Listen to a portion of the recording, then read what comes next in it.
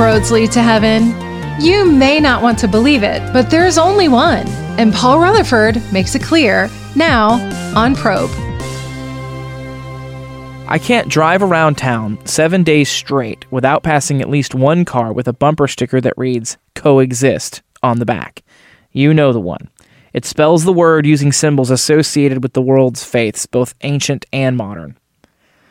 The popularly held mantra is that all religions are equally valid ways to God. This is what's called pluralism. So is there room in this brave new world for the words of an ancient and historically respected faith?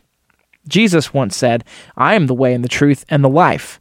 No one comes to the Father except through me." That's John chapter 14, verse 6. And that sounds offensive and inflammatory today. I will remind you that Jesus said it, not me. Even more important is the truth question. That may perhaps be even more offensive. Are Jesus' words actually true? I fully acknowledge even the question itself may strike you as antiquated or out of date. Perhaps to you I sound like an eccentric, soured-up, old fuddy-duddy. And, well, I might be. But if the words of Jesus are true, then far more than your offended sense of style is at stake here. Far, far more. So, listen up and take note. Because this crazy-sounding first-century rabbi made some crazy big statements about the nature of man, the nature of reality, and how to live the good life, here, now, and forever. Does that at least sound appealing to you, if even just for the sake of a little bit of controversy? Then explore with me this week the words of this rabbi. We will think through 3 reasons you should agree with him. Maybe you'll even find eternal life in the process.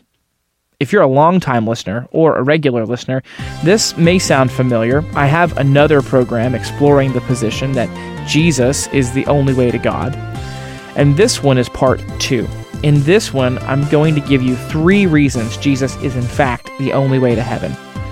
In the previous program, I defended Jesus' statement against 3 lines of criticism. So, in the next few days, I will explain how reason, the resurrection, and the Word all testify that Jesus is the only way. Next time, we'll talk about how reason agrees with Jesus that he really is the only way.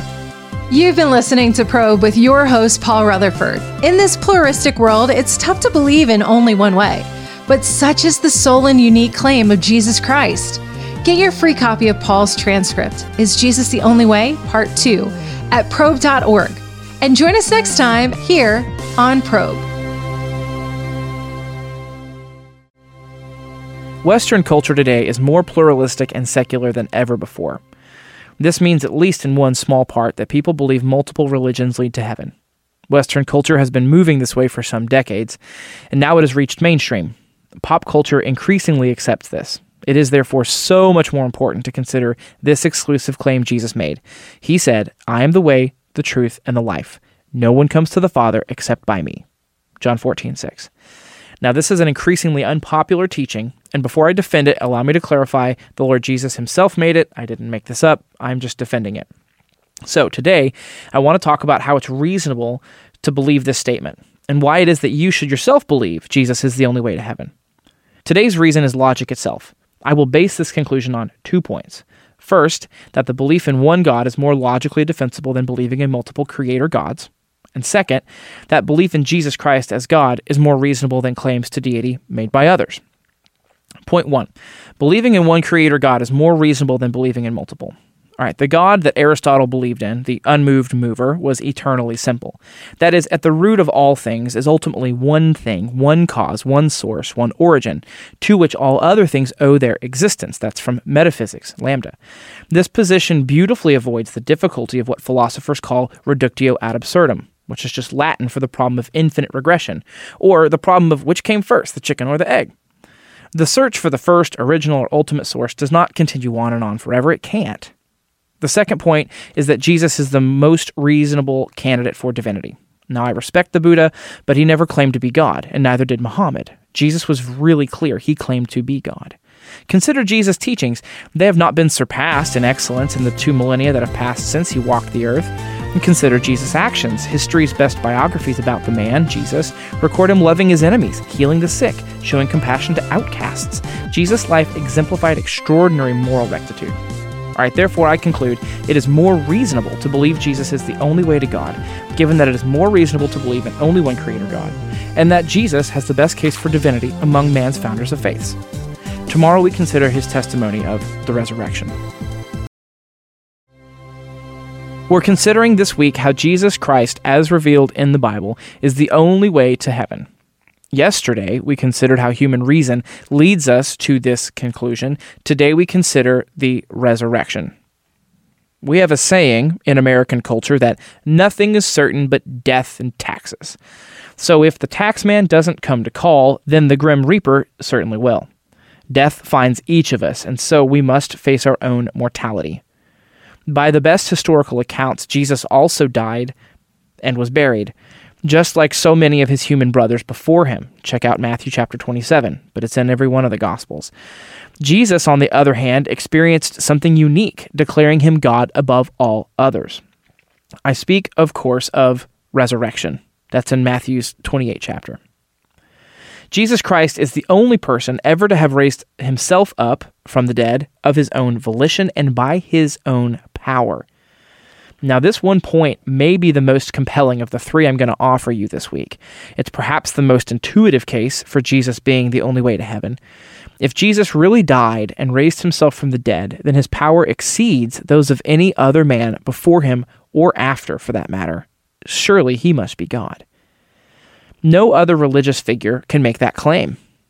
In a class by himself, Jesus reigns over all the founders of world religions. Muhammad's burial site is a common tourist destination today in Saudi Arabia, and Buddha's cremation site is in northern India. No such site exists today in contemporary Israel for Jesus. His body has no confirmed remains. The tomb is empty. That much is clear. Records indicate he definitely died and was buried. The empty tomb demands an explanation. Resurrection makes the most sense. Jesus is the only way because he's the only one who has died and raised himself up to new life. We have several excellent articles at our website, probe.org, devoted to just this topic. Go check them out for more detail. Jesus is who he said he is, the way, the truth, and the life. So the question is, do you want some? Believe in Jesus today by faith. Western culture today increasingly accepts the belief that multiple religions are equally valid and they are all ways to eternal life. I propose to you today another reason to believe something diametrically opposed to this, namely that Jesus Christ, revealed in the Bible, is the only way to eternal life.